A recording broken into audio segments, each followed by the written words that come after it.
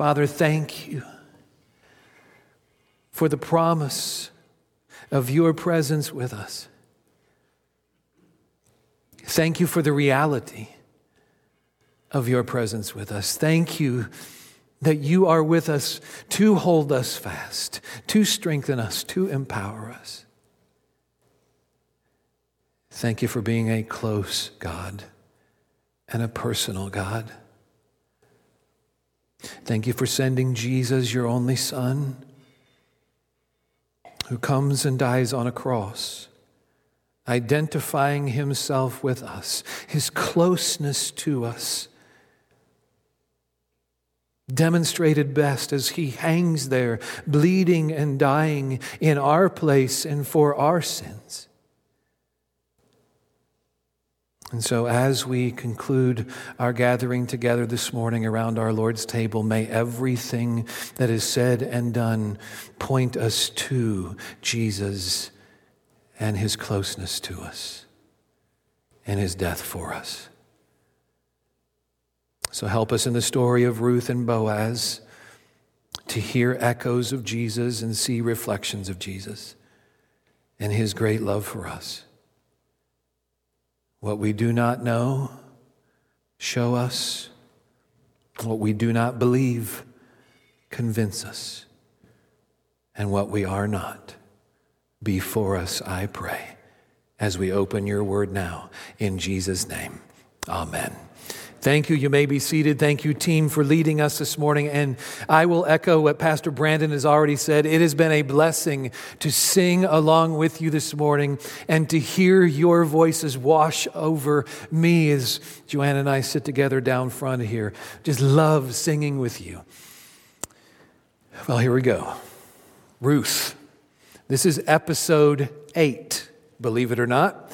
Episode 8 in Ruth's story. I encourage you to open your copies of the scriptures to Ruth chapter 3. And if you don't have a Bible with you this morning, that's okay. We have a Bible right there for you in the seat back of the pew in front of you. It's page 264 in that copy of the church Bible. And before we begin here, let me just remind you, we are concluding our gathering this morning around our Lord's table. And so if you made your way into the auditorium this morning without picking up a communion cup, go ahead and make your way out to the lobby now and take care of that. You can catch right back up with us when you come back in. Can I just be open and honest with you this morning as I begin that the most difficult task I face each week in preaching Ruth's story to you is picking up her story in the middle of the story. Now, I feel like, how many of you are old enough to remember television episodes that used to be part 1 and part 2? You old enough to remember those?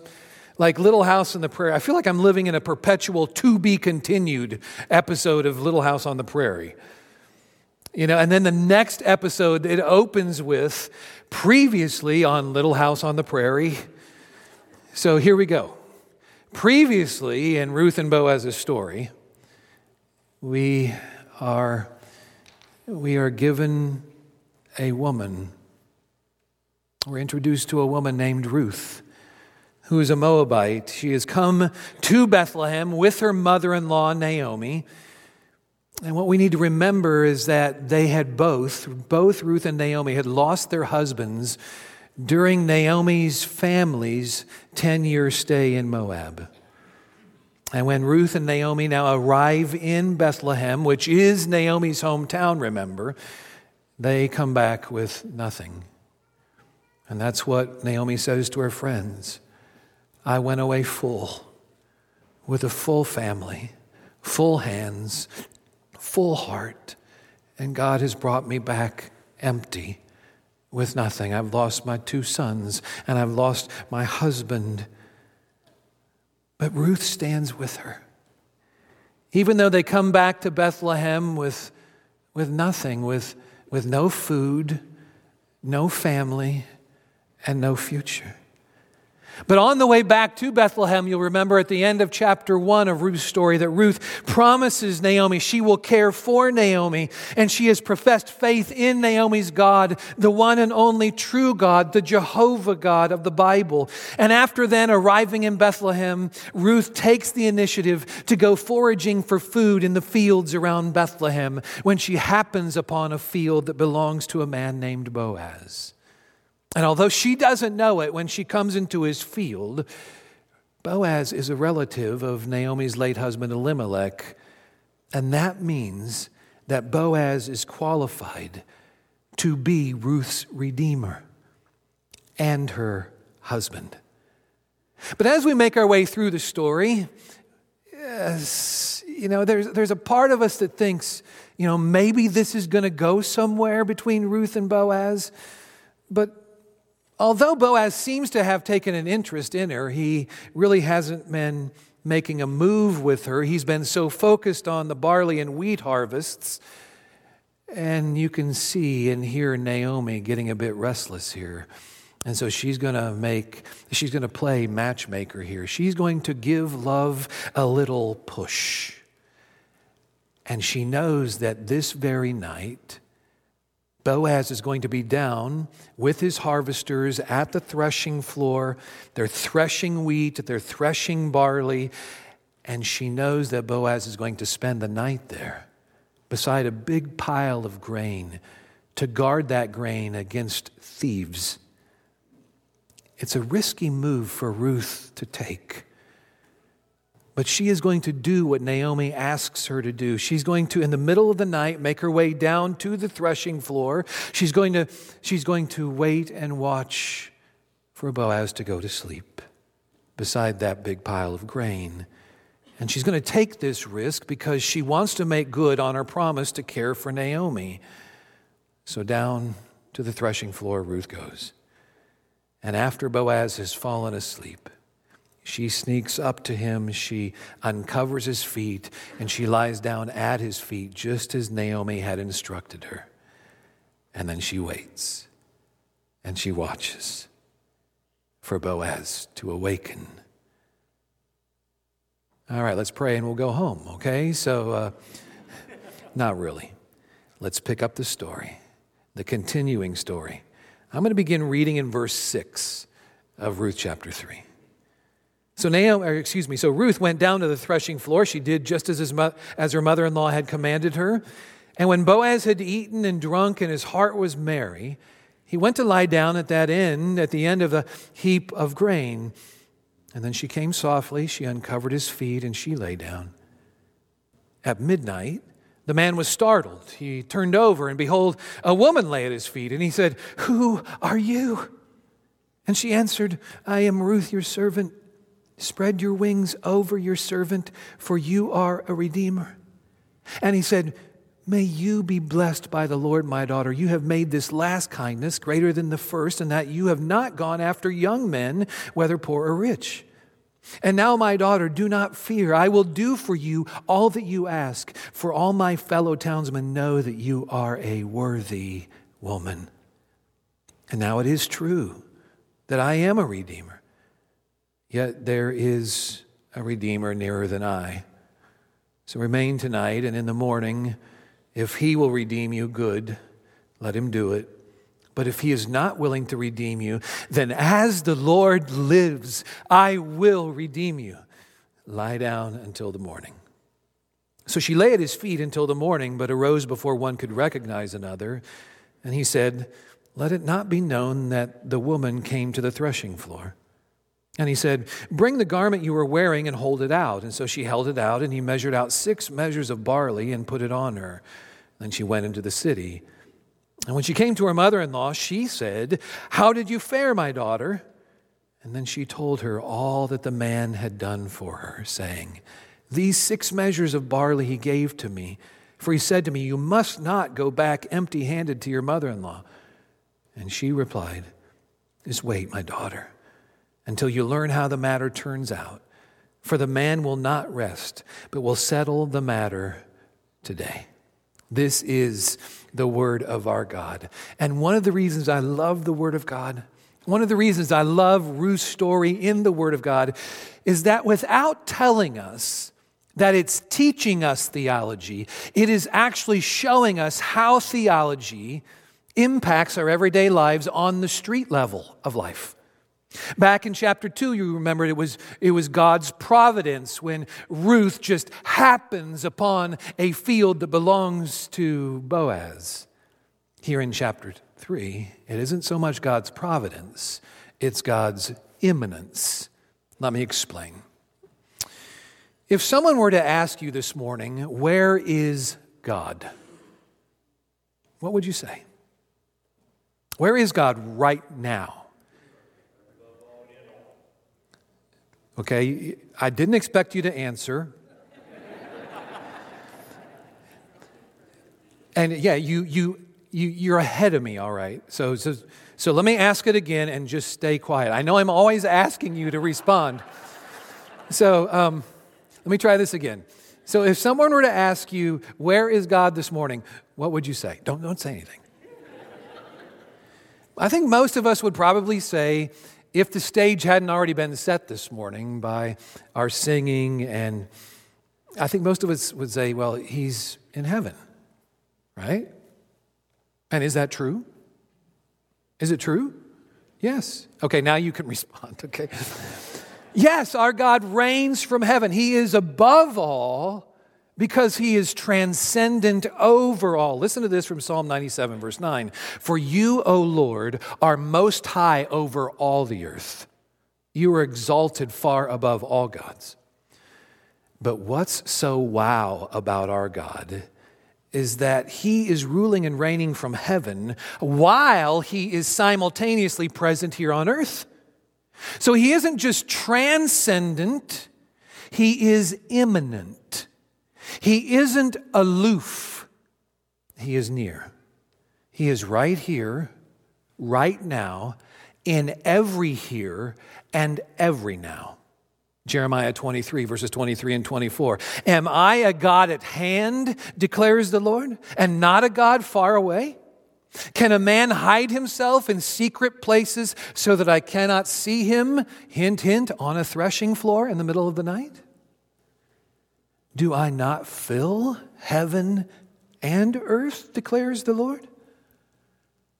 And Boaz gets that about our God and his presence. Boaz is a God-saturated guy because he is a God-conscious guy. He is constantly aware that God is always right there. And we know that because Boaz is always including God. Have you noticed this? Boaz is always including God in his conversations. Back in chapter 2. Very first time we meet Boaz, he's greeting his harvesters out in the field, and he says, "Hey guys, good to see you. The Lord bless you." And they respond with, "Right back at you, Boaz. The Lord be with you." Now, is that the way you talk at work? Is that the way your boss talks to you at work? And then the very first time Boaz meets Ruth in chapter 2. He strikes up a conversation with her. It's deja vu all over again. "Ruth, may Jehovah God repay you for what you have done, and a full reward be given you by the Lord, the God of Israel, under whose wings you have come to take refuge." You know, you don't talk that way in the everyday unless you're living with a perpetual awareness of God's presence. It's the big idea that God's personal presence with us makes a radical difference in us. How relevant is God's personal presence on the street level of your life?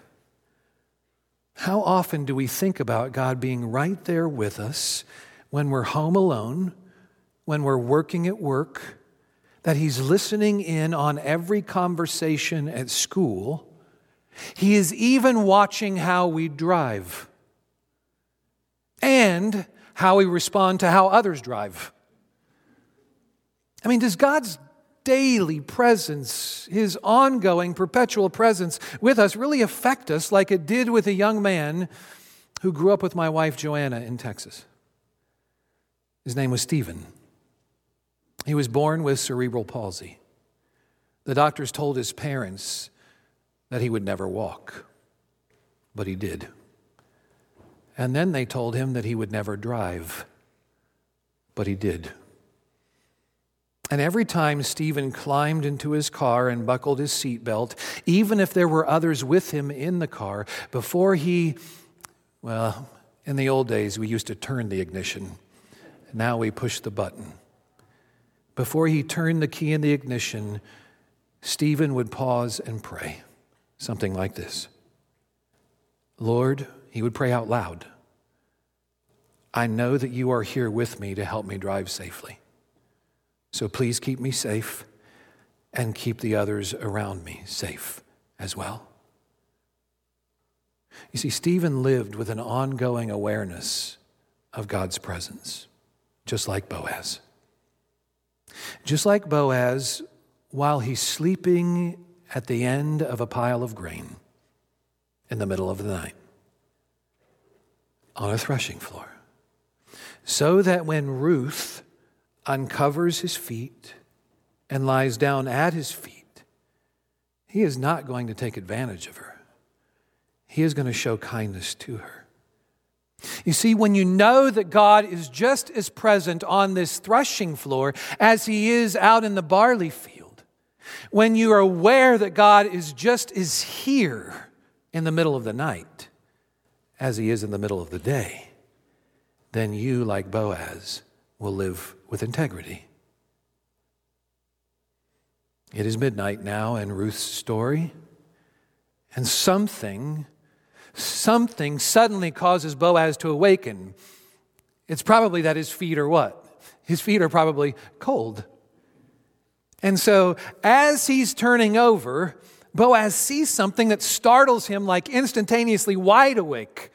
Parents, you know exactly what this feels like and looks like, because it's the middle of the night and you're asleep, when suddenly, even though you're asleep, something feels weird, like somebody's right there with you, watching you. And you open your eyes and you see two wide open eyeballs inches from your face. Daddy, are you asleep? I was. What's wrong? Nothing, Daddy. Just wanted to say hi. And I can't sleep. That's Ruth right here. She can't sleep. She's waiting on Boaz. She's watching Boaz. And as he awakens to turn over, he catches a glimpse of her staring at him. And he asks a question. Now, wouldn't you love to know the tone with which he asked the question? The word he emphasizes in this 3-word question. Was it, who are you? Or was it, who are you? Or was it, who are you? We don't know. But we do know that he doesn't know who she is because she wasn't there when he went to sleep. And we do know that this is the moment that Ruth has been waiting for while he's been asleep. And when he asks, who are you? Notice, she's prepared. She knows what she's going to say. And it's interesting that she doesn't say, I am Ruth, your lover. I am Ruth, your future wife. No, notice here that she says, I am Ruth, your servant. It's the same way she described herself to Boaz back in chapter 2, verse 13, out in the field. So like Boaz, she's the same person here on the threshing floor that she was back in the field. She's not here to seduce him. She's here to make a request of him. And what does she say? Spread your wings over me, your servant, for you are a redeemer. You have the family ties, Boaz, to be my man. And I want you to know that I want you to be my man because you are a godly man, a man I can find rest in, a man I can settle down with, a man I can find a home in. So be my permanent protector and provider. And what's interesting here is that when you go back and read God's law given through Moses, that God made a provision for a woman in Ruth's position to make a request like this for marriage from a kinsman redeemer. So Ruth is not out of line here. Ruth is not demanding from Boaz. She's actually communicating her love and desire to Boaz, that she's willing to be the wife of Boaz. And Boaz responds in a very Boaz kind of way. You know, we aren't surprised that Boaz doesn't take advantage of Ruth in this situation, because we know Boaz. And he responds in a very Boaz kind of way. He says, get this, may you be blessed by the Lord, my daughter. Now let's just pause here for a moment, because I've had several people ask me over the past several weeks, was Boaz a lot older than Ruth? Because he's always referring to her as what? My daughter. So many Bible scholars do believe that Boaz is older than Ruth, perhaps 15 to 20 years older than Ruth, because he's already built a booming business in Bethlehem. He's a man of stature and respect in Bethlehem. Ruth then is probably in her early 20s, Boaz probably in his early 40s. But there's something else here. There's no evidence that Boaz has been previously married. But there is ample evidence, even here on the threshing floor at midnight, of his integrity. When he says, Ruth, may you be blessed by Jehovah God. Do you see it? Do you hear it again? There it is.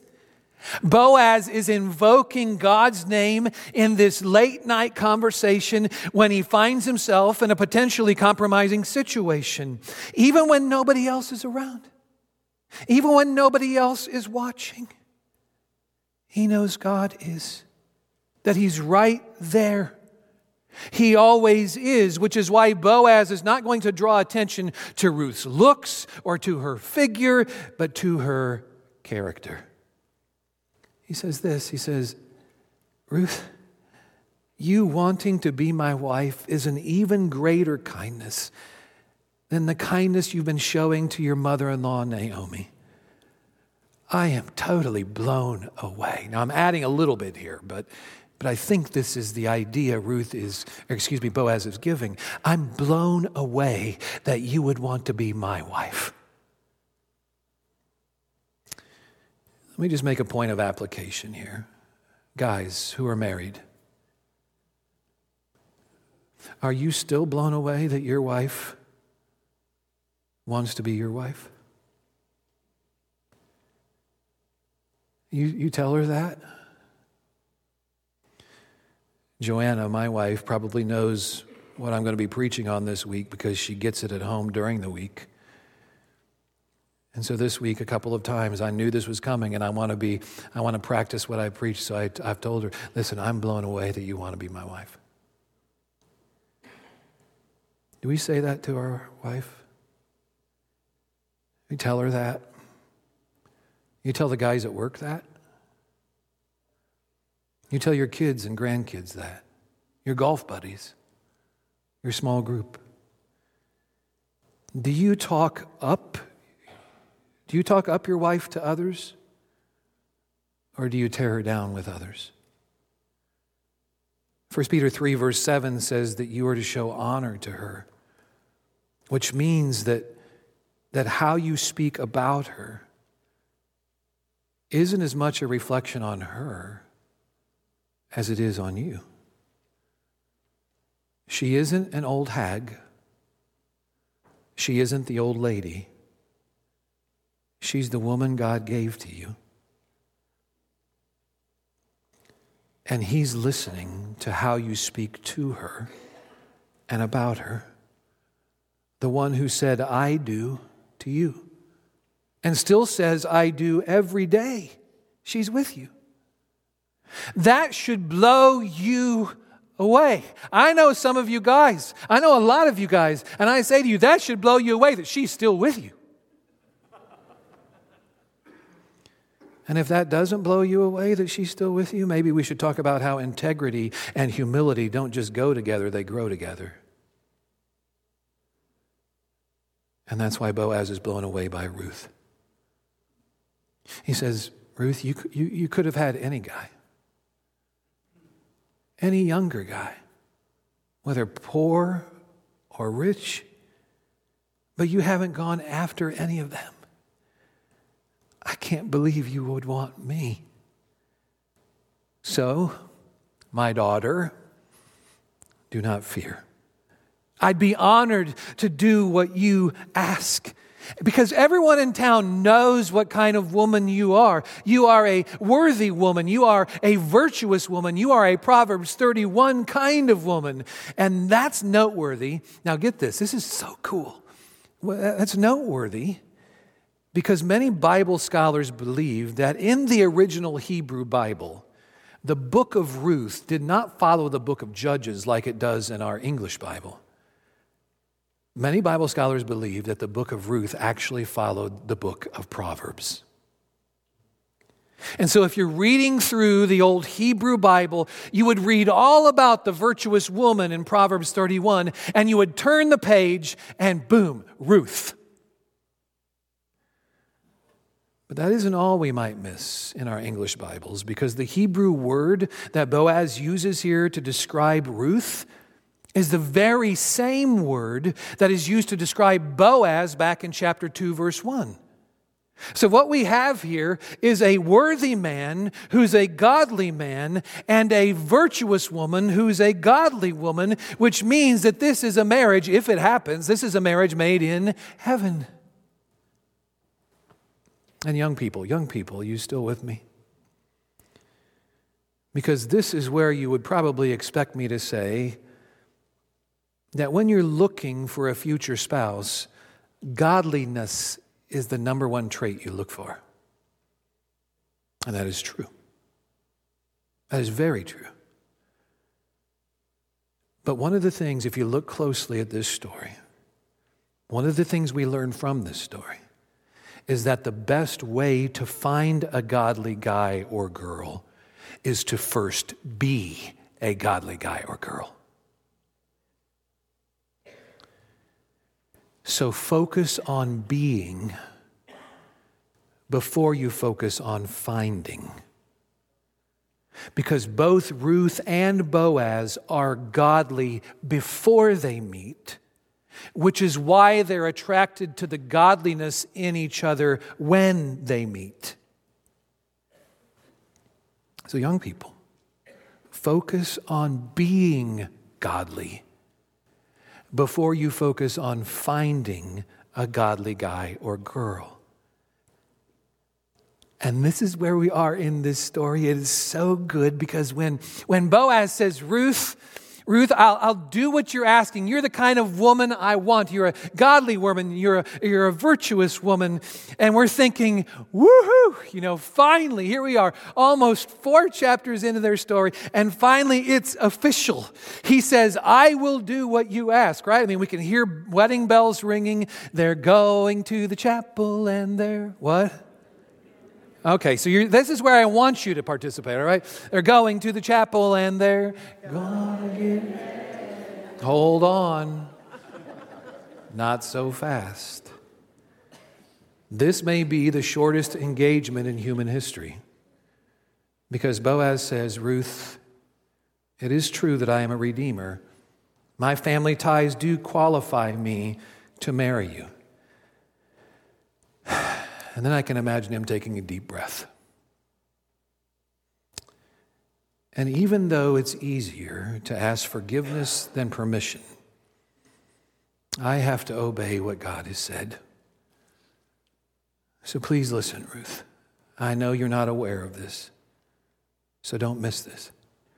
There's another man, a closer relative than I. And so he gets dibs on you. If he will redeem you and marry you, okay, there's nothing I can do about that.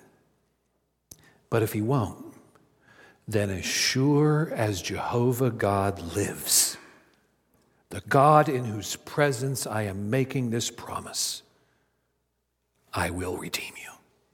I will marry you, Ruth. I'll take care of this thing first thing in the morning. So just lie back down and get some sleep. And we kind of chuckle at that, right? Because there's no way she's sleeping. And there's no way he's sleeping. And it's all because rather than looking for a loophole in God's law, Boaz will honor God's law because God is right there as a witness to everything he's doing and everything he's saying. Boaz could have said, I think God will understand because I've been the one providing for you, Ruth, and protecting you over the past few months. It's obvious that God wants us together. You just happened upon my field, right? It's obvious God is in this. So, and on top of all that, you've never even met the other guy. You don't even know he exists. So it's okay. God will understand if we play fast and loose with his law. You ever been there? Ever been confronted by a complication where you're tempted to respond with a justification? Where you're tempted to rationalize and justify disobeying God? Let me give you an example. It's like if you were to be completing a tax return. By the way, it's that time of the year. You're completing your tax return and you discover that if you report your side gig income, that you will not be receiving a refund this year. But here's the thing. You've already spent that refund money as a down payment on your dream vacation. And so if you don't report that income, if you do report that income, you'll have to use the money that you were going to put in the offering at church to offset the refund that you won't be receiving. God wouldn't want that to happen, right? God wants me to put money in the offering plate at church, right? So it's okay if I don't report that side gig income. Is it? You see, complications tempt us to make justifications and to play God rather than submit to God. So let's be people of integrity who do what Ruth's great-great-grandson, King Solomon, tells us to do in Proverbs 3, 5, and 6. Now, before I tell you what Proverbs 3, 5, and 6 says, wouldn't it be cool if when Solomon was writing this down, he was thinking back to this moment on the threshing floor, to where his great-great-grandpa decided to do things God's way and to trust in the Lord rather than do things his own way. Trust in the Lord with all your heart. Do not lean on your own understanding. In all your ways acknowledge him, and he will make straight your paths.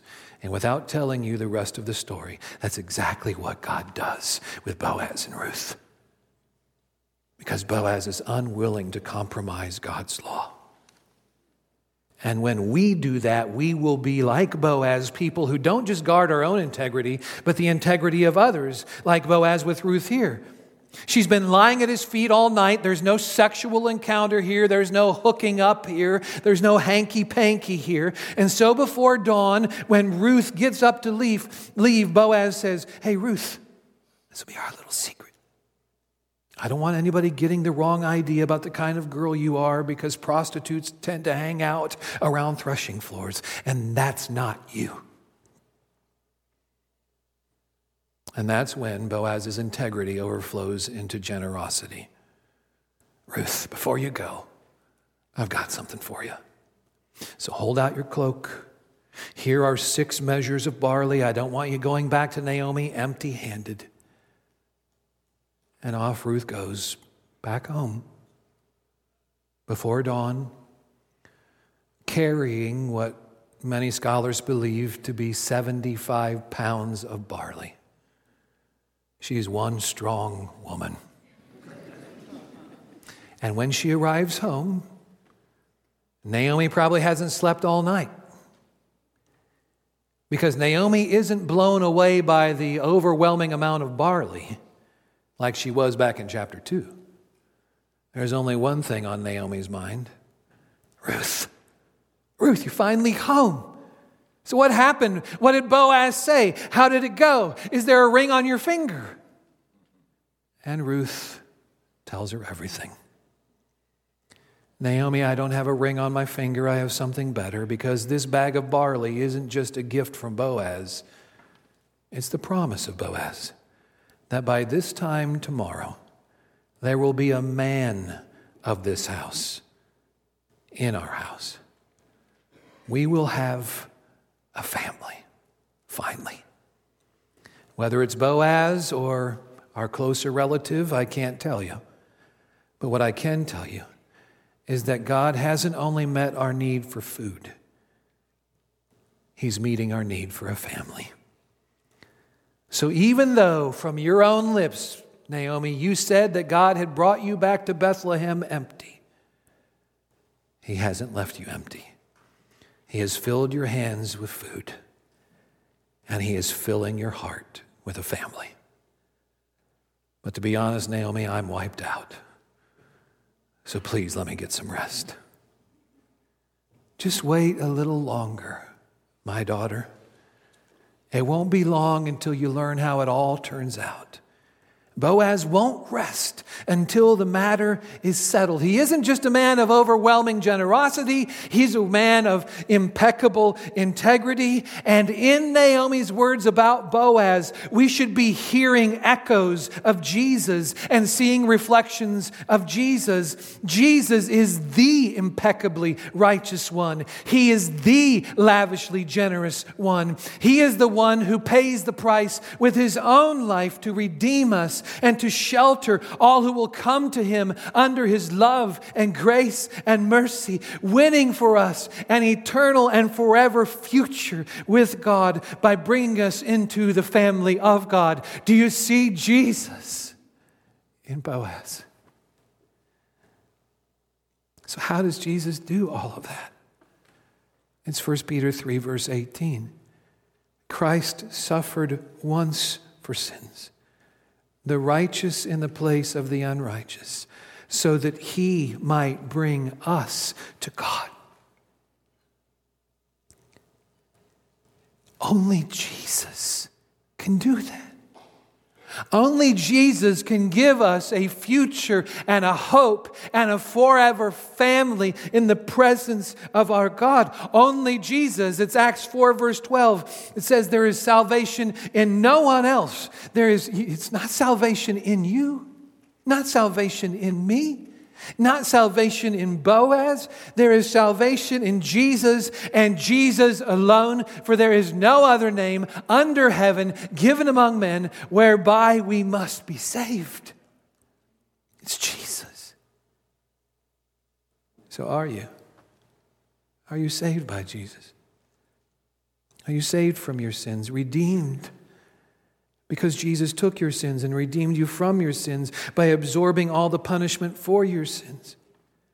Do you have a future with God as a child of God in the family of God? Because by grace alone, through faith alone, you have taken shelter in the Son of God. Is that you? Can you stand with Ruth and Naomi saying, I have a future and I have a family forever? Galatians 3 verse 26 says we are all the children of God by faith in Jesus. Is that you? Would you come to Him? Would you trust in Him? Would you repent of your sins and embrace Him as your Lord and Savior and King by faith alone? And when you have believed on Jesus, and when you belong to Jesus, then there are two takeaways from this text for you. Number one, integrity. Integrity in life's big moments is forged in 1,000 small moments. That's Boaz here. His integrity is forged. It's built out in the everyday small moments, in how he treats his employees out in the field, how he responds to a young foreign widow who is vulnerable and happens upon his field. So when then Boaz finds himself in a compromising situation on the threshing floor in the middle of the night, he's already set himself on a trajectory toward integrity.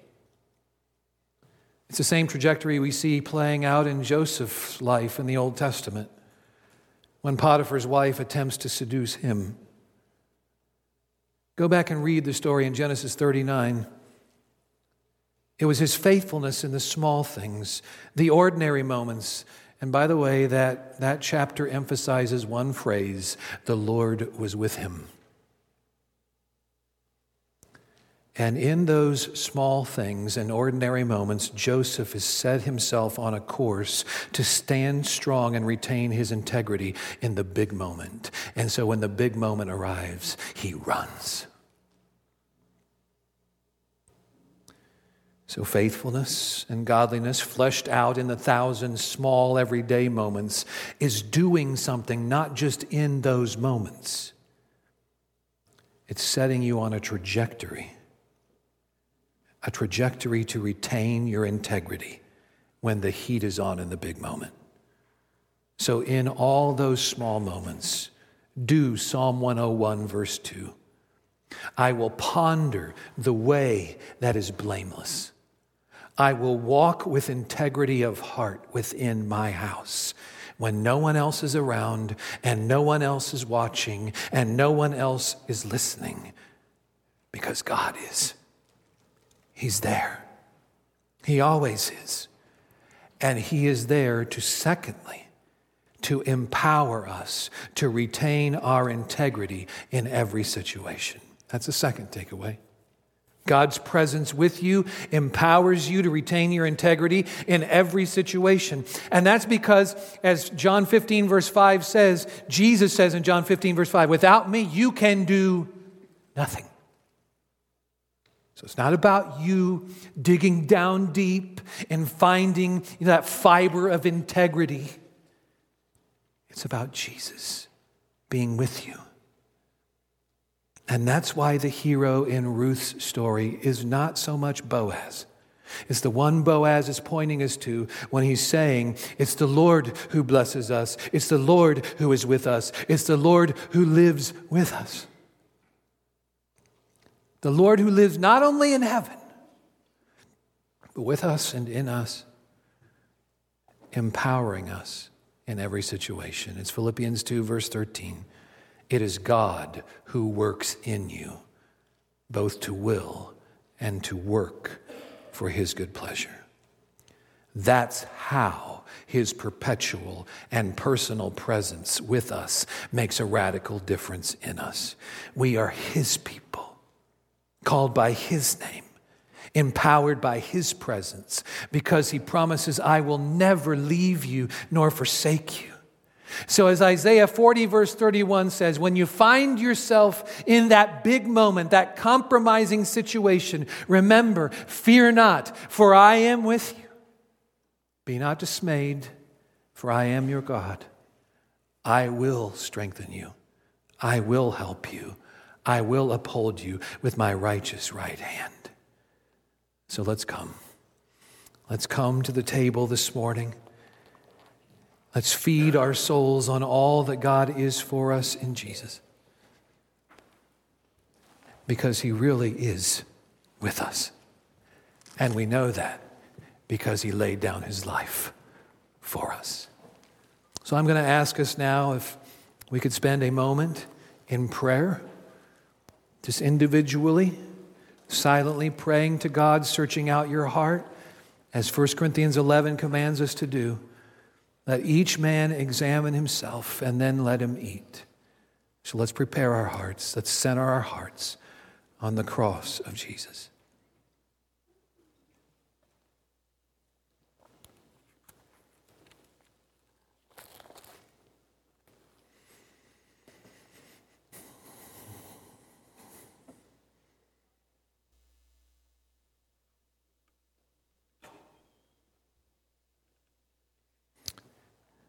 Father, we thank you for who you are and what you have done. We thank you for your Son, Christ Jesus, who came to live among us. He came to be with us, to die for us, and rise again on our behalf. Lord, I pray that we would live with a constant awareness that you are right here, right now, in every here and every now, giving us the strength to obey you in the small moments and the big moments. So now as we remember our Lord's death, may we do so faithfully in Jesus' name. Amen.